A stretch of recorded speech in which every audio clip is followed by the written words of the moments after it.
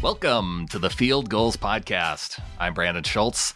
The NFL Scouting Combine is underway with interviews, measurements, and medical exams going on for the first few days. On Tuesday, coaches and general managers spoke to the media, and general manager John Schneider and head coach Pete Carroll were among them. Joining me to talk about some of the things we heard today is Bill Alvstad of the Seahawks Playbook Podcast. Bill, welcome to the show.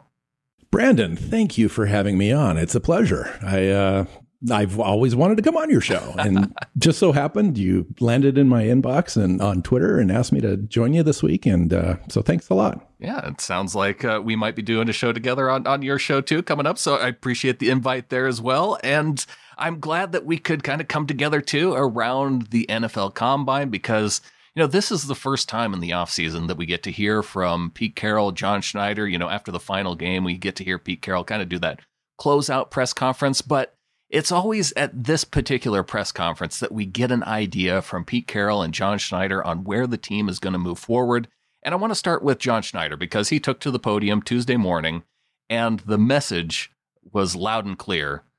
Hearing from John Schneider is that we need to improve our pass rush. And I think all of us as fans watching this season, we knew and had that idea that they were going to need to do that. But it's a little bit of a comfort just knowing that they're aware, and it did come across as the top priority. I think you hit it right on the head because that was the one thing that I was looking for. Like, what signals are these guys going to send out today that let us know a little bit of an insight as to what they're thinking? And sure enough, they just pretty much came right out and said it. He just said pass rush will be a priority. I mean, he didn't really have to expand much onto that. And that was enough of a takeaway for me. And then, we'll get to Pete Carroll later, but Pete basically said it, 2 or 3 separate times, reiterated that point. So, but you're right. Your opening statement, this is the first time we had a chance to hear from them since, mid-January. And it's good to kind of be back in the mix of it. You get excited about the combine. You get excited about these press conferences. They don't say a lot, but what they do say is usually really important. Well, and listening to John Schneider's press conference, a lot of those questions that he got, he was very careful to try and answer and came right out multiple times and said, that's not something I really want to talk about. Obviously, he wants to keep a lot of the information close to him. I know you hear some of the beat reporters that are there ask the questions, and he always seems to make the joke, I'll just go straight down my list of priorities. How about that? And essentially give it away. But, you do get a sense, though, of the way they talk about things and just where they might be going in the offseason, and a lot of questions about free agency, specifically with the defensive line free agents, Jadeveon Clowney, Jarran Reed. Of course, it wasn't a shock to hear that they are interested in trying to bring back Jadeveon Clowney, but one of the things that jumped out at me is when he was asked about Jarran Reed is just the definitive statement from John Schneider is that we definitely want him back. That's the exact quote. And I wasn't surprised at that. I mean, you do want to bring Jarran Reed back if you can. Sure. Now, he has mentioned the fact that he wants to get paid. I don't blame him. He's not going to be a market-setting kind of a defensive tackle, but it looks like he wants at least $10 million a year. I'm not sure if the Seahawks want to do that or not. I know that if he goes out and tests free agency, doesn't find what he's looking for, I don't think the Seahawks would be would turn him away on like a 1-year deal. Pay him $8 million, 1 year. Let's prove it. Let's get that suspension thing out of the way. Let's play a full 16-game schedule, and let's see what you got. Go earn a paycheck, whether it's from us or whether it's from somebody else next year. Give us what you got this year. I think it's either 50-50, 75-25 that we actually bring Jarran Reed back. It would be a good deal, I think, for the Seahawks. And trying to assess, which one is more likely between Clowney and Reed, or maybe both to come back. I think it does have a lot to do with the market that's out there for Reed. I think that Clowney, there's clearly going to be a market for him, and it's just going to depend on where he falls into that. And I kind of wonder, too, if this is about the time where, you have all of the general managers together, you have all of the agents together in the same place, if Jadeveon Clowney is going to get an idea of what his worth is in free agency, and depending on what he hears over these next few days, could he have an idea of what his market is this time of year, even before you have to wait until free agency opens? I think you're absolutely right. I think, his agent is there. In fact, John said, or somebody, I can't remember, somebody said that they would be meeting with his agent during the combine. That became evident. Mm-hmm. John had mentioned that he had a great exit meeting, that he loves the culture, he loves the coaches. There's mutual interest there. They hope to re-sign him, and they want an opportunity to match all that stuff. You can say all those things. But Jadeveon Clowney is going to get paid a lot of money, probably close to $23 million a year. And do the Seahawks want to pay that much for what is essentially the best defensive lineman we've had for a long time? But it's one guy, and you're going to tie up that much cap into that one guy. Over the last couple of weeks, I've developed a little bit of reservation on paying that much to Jadeveon Clowney. I don't know how you feel about it, Brandon, but it kind of freaks me out a little bit. And I don't know exactly how I'm going to fall on it until probably it happens. If he's signed and he's back in the fold, I'm going to be really happy. If they let him go and make that decision and try to spread that risk, if you will, over 2 or 3 different players, I'm probably going to be okay with that too. How do you feel about it? It really depends on who they're able to get instead, right? Because if they get through free agency and they are able to bring in 2 guys who might come in under that dollar amount, but you can expect them to be a top level type player, then yeah, I'm probably okay with it. If they're, I look back to 2013 and, going into that season, were we all that excited about Cliff Averill and Michael Bennett coming onto the team? I don't know if I was, because in that offseason, they weren't the big name guys, but obviously the Seahawks saw a lot in those 2 players. So, but obviously last season, they thought that they had the answer with Ziggy Ansah as a potential pass rusher, being the guy they signed in the offseason, at least willing to take a risk on him. And once they got to the preseason, they found out that they needed more. They were able to go out and get Clowney, but just that Ansah never materialized it turned out to be a big issue for the team. So I don't know. I think I'd rather have the guy I know, especially, hearing from John Schneider in the press conference saying, at this point last year, they thought Frank Clark was going to be a member of the Seahawks. And so I think he's going into that now, and maybe with the idea that, hey, it's okay at this point paying Clowney what he's worth, and they have plenty of draft picks going into this draft. They're not in that same situation where they only had 4 picks going into the draft like they did last year. I think the Seahawks really do want to pay him, and that he will get the deal that he's worth. Yeah, they do have a lot more flexibility this year. That's a great point. They've got a larger cap, somewhere in between $50 to $60 million to start. They've got some flexibility to increase that. They've got 8 or 9 picks in the draft. And it just seems like this is the year too. The window seems wide open for the Super Bowl. If they can put it all together, free agency, the draft, some camp casualty cuts, right before the season, maybe a trade, this could be the year. And so you want to be really sure about this Clowney deal, because this kind of sets up the way the entire offseason folds out after this. Absolutely. It is a critical decision in this offseason, and what they decide to do what they decide to do on the defensive line and other spots, what they decide to do on the offensive line, it's going to make a big difference going into this upcoming season. And I want to react to one other thing that John Schneider said. Russell Wilson, a couple weeks back, he mentioned how the Seahawks and how he wanted superstars on the team. And Schneider, he expressed a little bit of disappointment in Russ, but it wasn't because of the superstars comment. It was because Russell Wilson cut his hair. Yeah, that's hilarious. I did see him walking onto the basketball court at the Stanford ladies game, and I was shocked when I first saw it. I was like, "Who's that? Oh, yeah. That's Russell. Hey, back to quote unquote normal, whatever that is." Yeah. But off-season Russ, man, he can do whatever he wants. I think it's awesome. It is pretty funny, but he did kind of comment on too the fact that yes, Pete wants superstars on this team. I want superstars on this team. Russ wants superstars. We all want superstars on this team. Like that's, you want really good players. That is a given. Well, one piece of information he put out there just as he was leaving the podium was interesting to me, just because it's not something that I don't know if I've ever heard or really understood the way that teams go about putting together a draft board. And one of the things that Schneider mentioned is that they have 185 guys on the board right now with a plan to bring it down to 120. And I thought it was interesting that it's more of a process of elimination. And I guess I never really understood how they went about that, but it's interesting to me knowing that going into the combine that they have a large number of players to look at and that they're looking for reasons essentially to take guys off the board to narrow it down.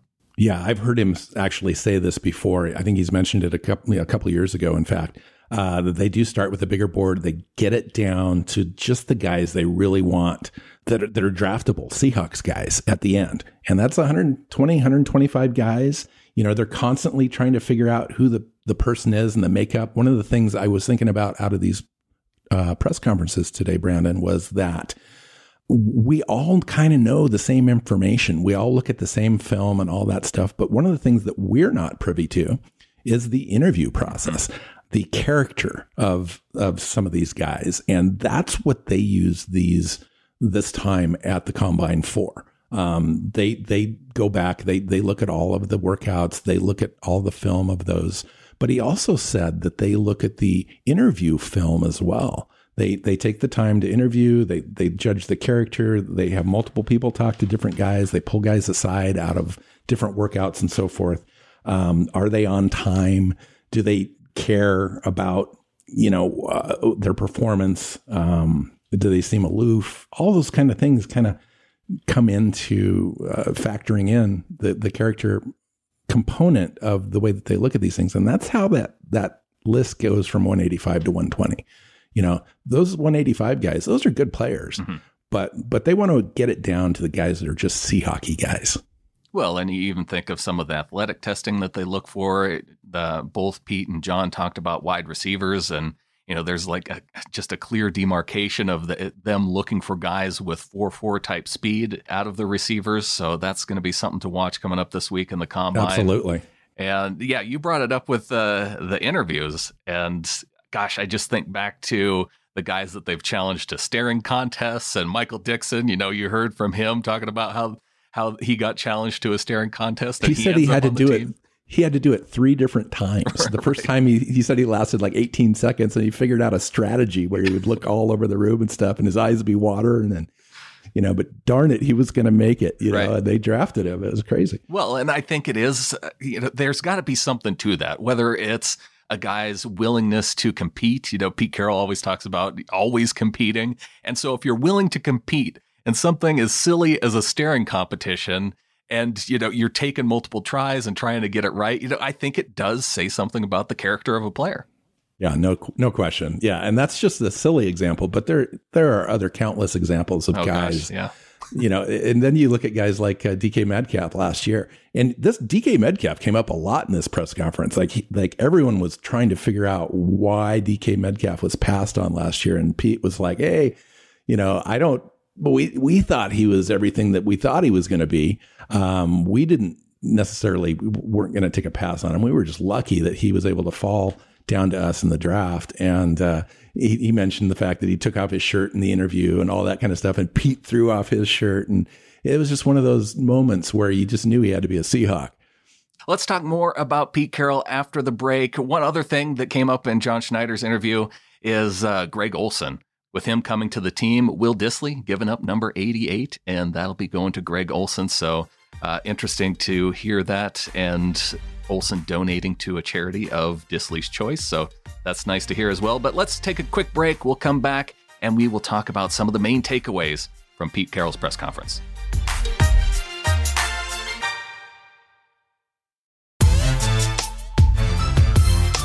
We are talking NFL Combine as Seahawks leadership was available to the media on Tuesday. Bill Alvstad from the Seahawks Playbook podcast joining the show. And Pete Carroll was on the podium Tuesday afternoon.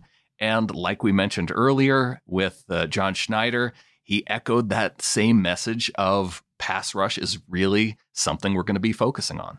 Yeah, Pete didn't even open with a statement, really. He just kind of started taking questions. And the first thing out was, what are the expectations on the defense this side? And he says, well, the turnovers are great in 2019, but we need to rush the passer. We need to be able to rush the passer. And he said, it'll be a big focus for us. And then he went on to say, pass rush is something we're really focused on.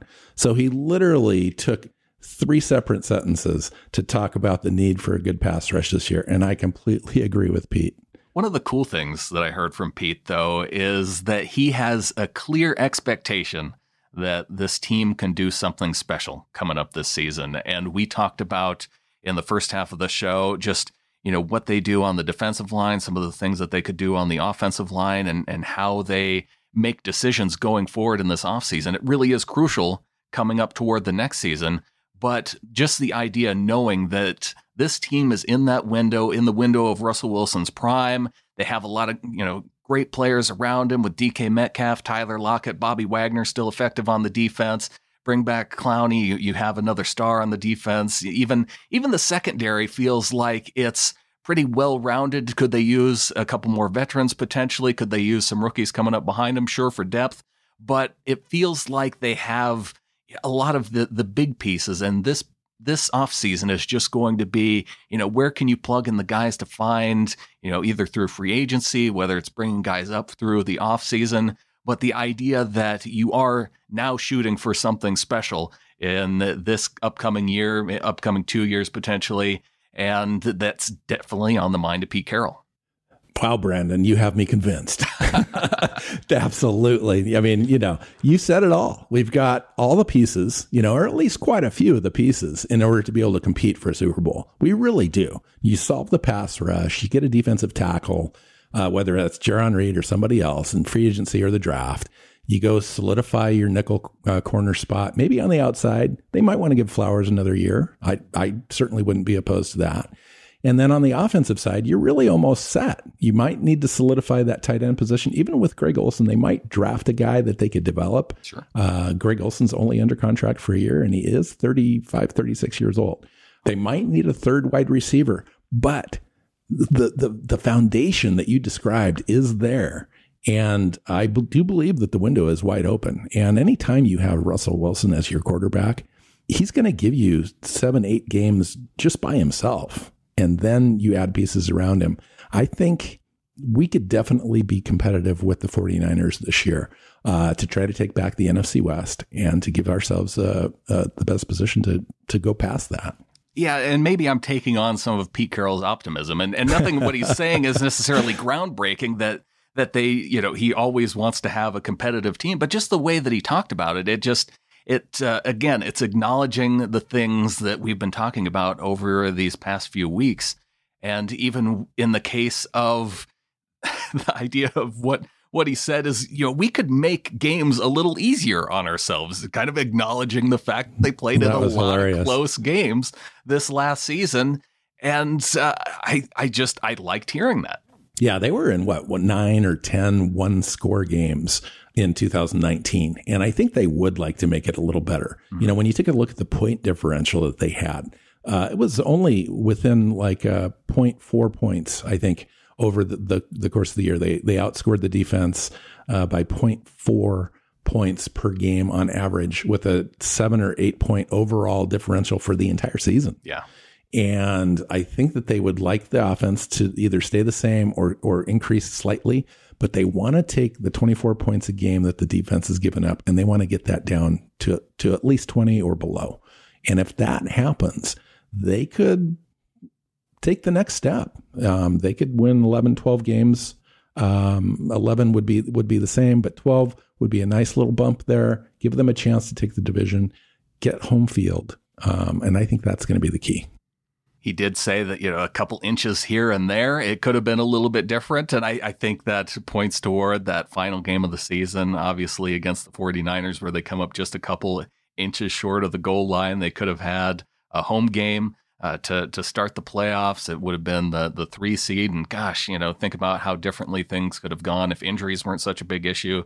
losing to Arizona late in the season. But, the inches, I suppose, go both ways, too, because you think to 49ers game and the Rams game earlier in the season where missed field goals were part of those wins as well. So it can go both ways. I don't know if he was referring to it specifically to that 49ers game, but when you're getting as many turnovers as you are and not able to capitalize on them as they were, or between whether or not that's the offense not able to capitalize or the defense giving up too many points, for a season where they had so many turnovers, you do expect a little bit more in terms of that per game average where you feel like you should dominate teams a little bit more, I think.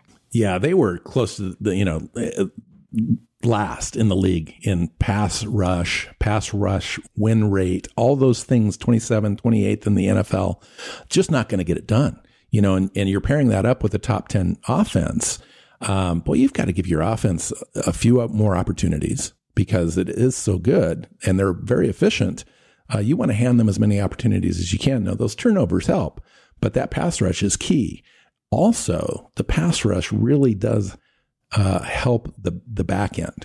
So when you look at a guy like Trey Flowers in his second year, struggling a little bit, I think this year we give him a little bit more pass rush. I think Flowers becomes a better corner actually from that. And so I'm really interested to see, because I do believe they're going to throw everything and the kitchen sink at the pass rush this year to solve that problem.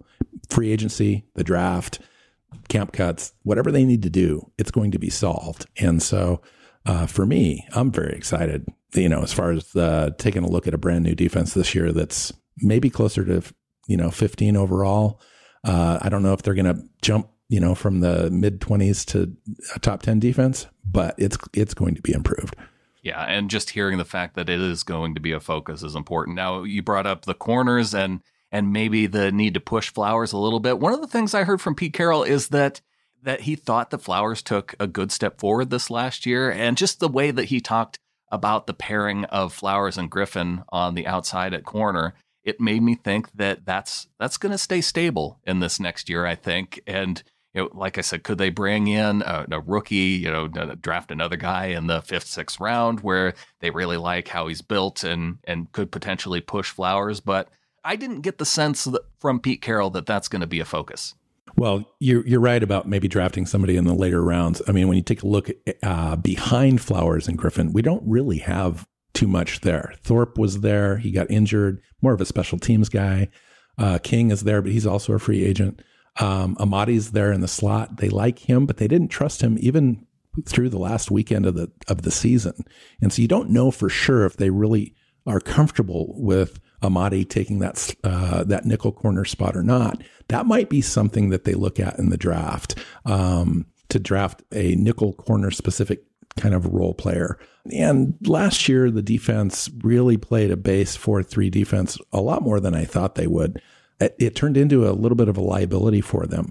I wouldn't surprise me at all if they kind of get back into that nickel dominant sort of defense where the nickel's out there 60 to 70% of the snaps this year, as opposed to this last year, what was closer to 30.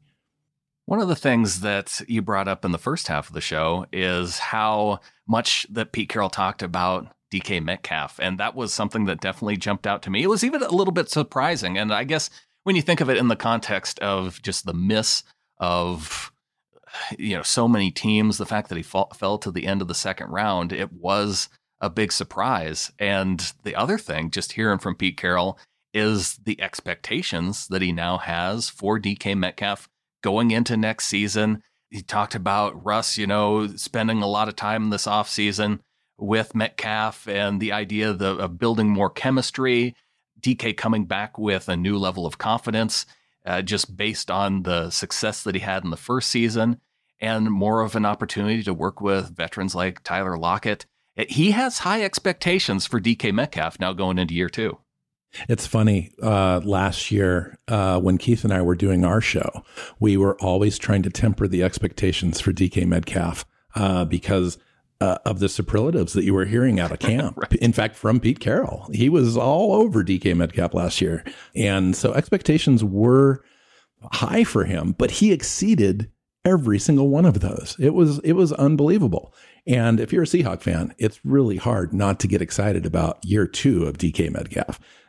Pete talked about just having DK Metcalf fine tune his offseason, that his mentality is a difference maker with him, that he's got the right stuff, that there's no limits. So if you heard Pete Carroll talk today in that press conference, you got pretty darn excited about DK Metcalf in year 2. Well, and you and Keith both were trying to temper expectations. I felt like I was trying to temper expectations a little bit, just because that transition from college to the NFL for a lot of wide receivers is difficult to pick up. You don't see, I think back to Golden Tate, a guy that was picked up in round 2. It wasn't until really like year 3 that you saw him starting to show the type of receiver that he could be in the NFL. There are not a lot of guys who come right in that first year. And even Doug Baldwin, incredible rookie season, especially being an undrafted free agent. You just don't see too many guys able to make that transition right away. And so when I heard Pete Carroll talking about it in the press conference and saying, that how interesting this draft is for wide receivers, and that idea of the challenge being trying to identify the ones that can make that quick transition to the NFL, how that is something that they're going to be looking for in the draft. And I do think that they take that interview process that we talked about earlier, and they really look at how guys conduct themselves, how guys interview, what's their work ethic, how seriously do they take their job, which is going to become their job from, right before this process. It's just been a fun thing, a sport, an unpaid hobby, if you will. Now it's their job. They're going to get paid a lot of money. They need to show up to work. Pete talked about Metcalf showing up early, staying late, catching extra balls, working with Russell Wilson in the offseason, all that kind of stuff. That's the kind of thing that they're looking for. So when you take a look at players, and it just doesn't go for the wide receiver position, it goes for a lot of different positions. Some guys are ready day one, and some guys aren't. They need a couple years to develop. And we saw that. As you mentioned with Golden Tate, it was until year 3 until he really stepped up and made himself, separated from the others in the group. And it'd be nice to find another guy. Obviously, I think the Seahawks are in the market for a number 3 wide receiver this year. When you take a look at their roster, Jaron Brown wasn't getting it done. Some of the other guys, for whatever reason, just haven't had the opportunity or haven't taken the next step. And so it'd be interesting to see what they do at that position. Yeah, between Jaron Brown, David Moore, it does feel like there's an opportunity for someone to step into that number 3 role. Now, is that going to be the number 5 pass catcher when you consider Greg Olsen being on the field with Will Dissly hopefully coming back and being healthy? Because they talked about the idea of having sets where both Dissly and Greg Olsen are on the field at the same time. That could... and when you have those 2 guys on the field at the same time, you're looking at DK Metcalf and Tyler Lockett, and then there's who else are you going to give the ball to? So I tell you what, Russell Wilson asked for weapons. We're going to give him some weapons. Yeah, and if they have solid options all the way down to number 5, then if you have an injury issue like they had so often this season, it got to the point where we brought back Marshawn Lynch to the team, and it was kind of interesting hearing even both from John Schneider, but from Pete Carroll too, just the way they talked about Marshawn Lynch and him coming back to the team and what he brought in terms of his mentality coming back to the team. They both sounded open to the idea of him potentially coming back next season. What kind of role that might be, who knows? But Lynch definitely seemed to make an impression in this return here to the Seahawks team. It's very clear when you hear Pete talk about Marshawn Lynch that it's an exceptional impression, not just an impression. It's an exceptional thing for him. He loves Marshawn. He likes the way that Marshawn integrates into the running back room for the Seahawks, the way that he rubs off on all the other guys, not just in the running back room, but all the other guys, mostly on offense, but some on defense as well. He's just a pro's pro. The cameras capture him goofing off or not being attentive or whatever. But when you take a really close look at what Pete Carroll says and what his teammates say, that tells you everything you need to know about Marshawn Lynch.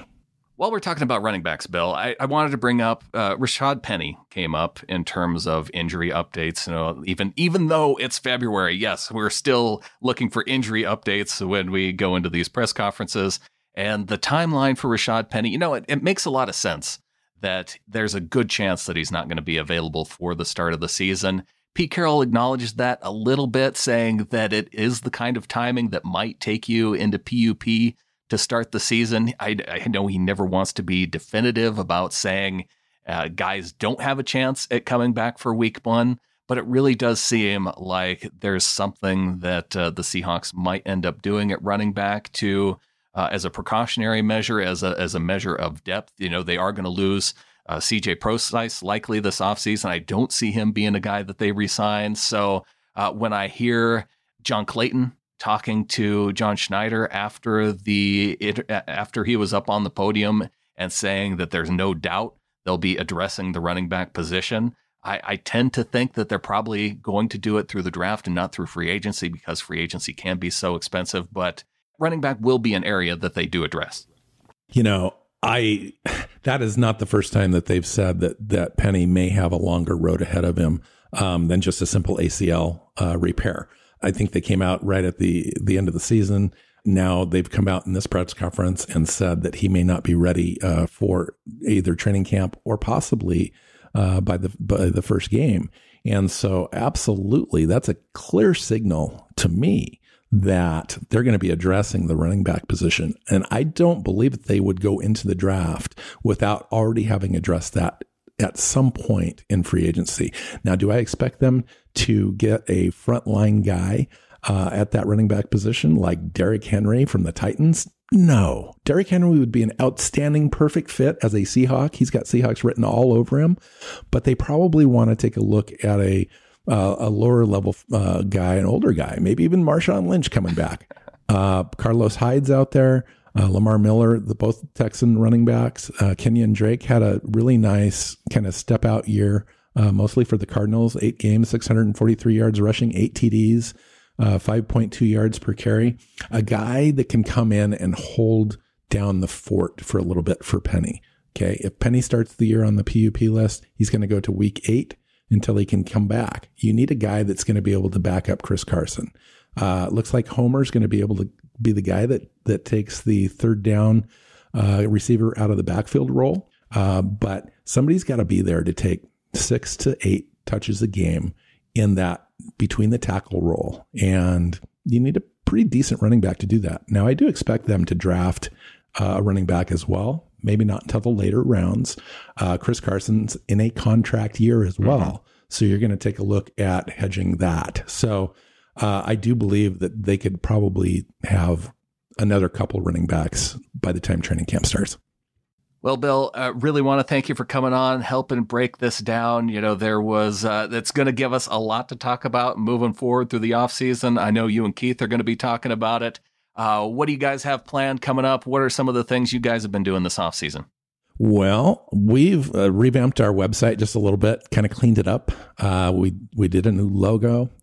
This week, we're doing a Combine preview show. We're recording on Thursday. It'll be out on Friday, so you can listen to it as you're watching some of the workouts. And we'll just kind of be going through the process, touching base on a few players to watch for, some of the different workouts that they have incorporated into this year's Combine, as well as the Combine itself going primetime, which is interesting. And then we'll be looking at the draft and free agency, and we're on 52 weeks a year and haven't missed an episode in over 3 years now. That is tough to do. And if people want to go and find it, where do they go? They go to SeahawksPlaybook.com. You can find us on Twitter at Hawks Playbook, or Keith is at Myers NFL on Twitter, and I am at NW Seahawk. Bill Alfstad, SeahawksPlaybook.com. Be sure and check it out. Subscribe to the podcast. Bill, thanks again. Appreciate you coming on the show. We'll look forward to talking to you more this offseason. Brandon, it's my pleasure. Thank you.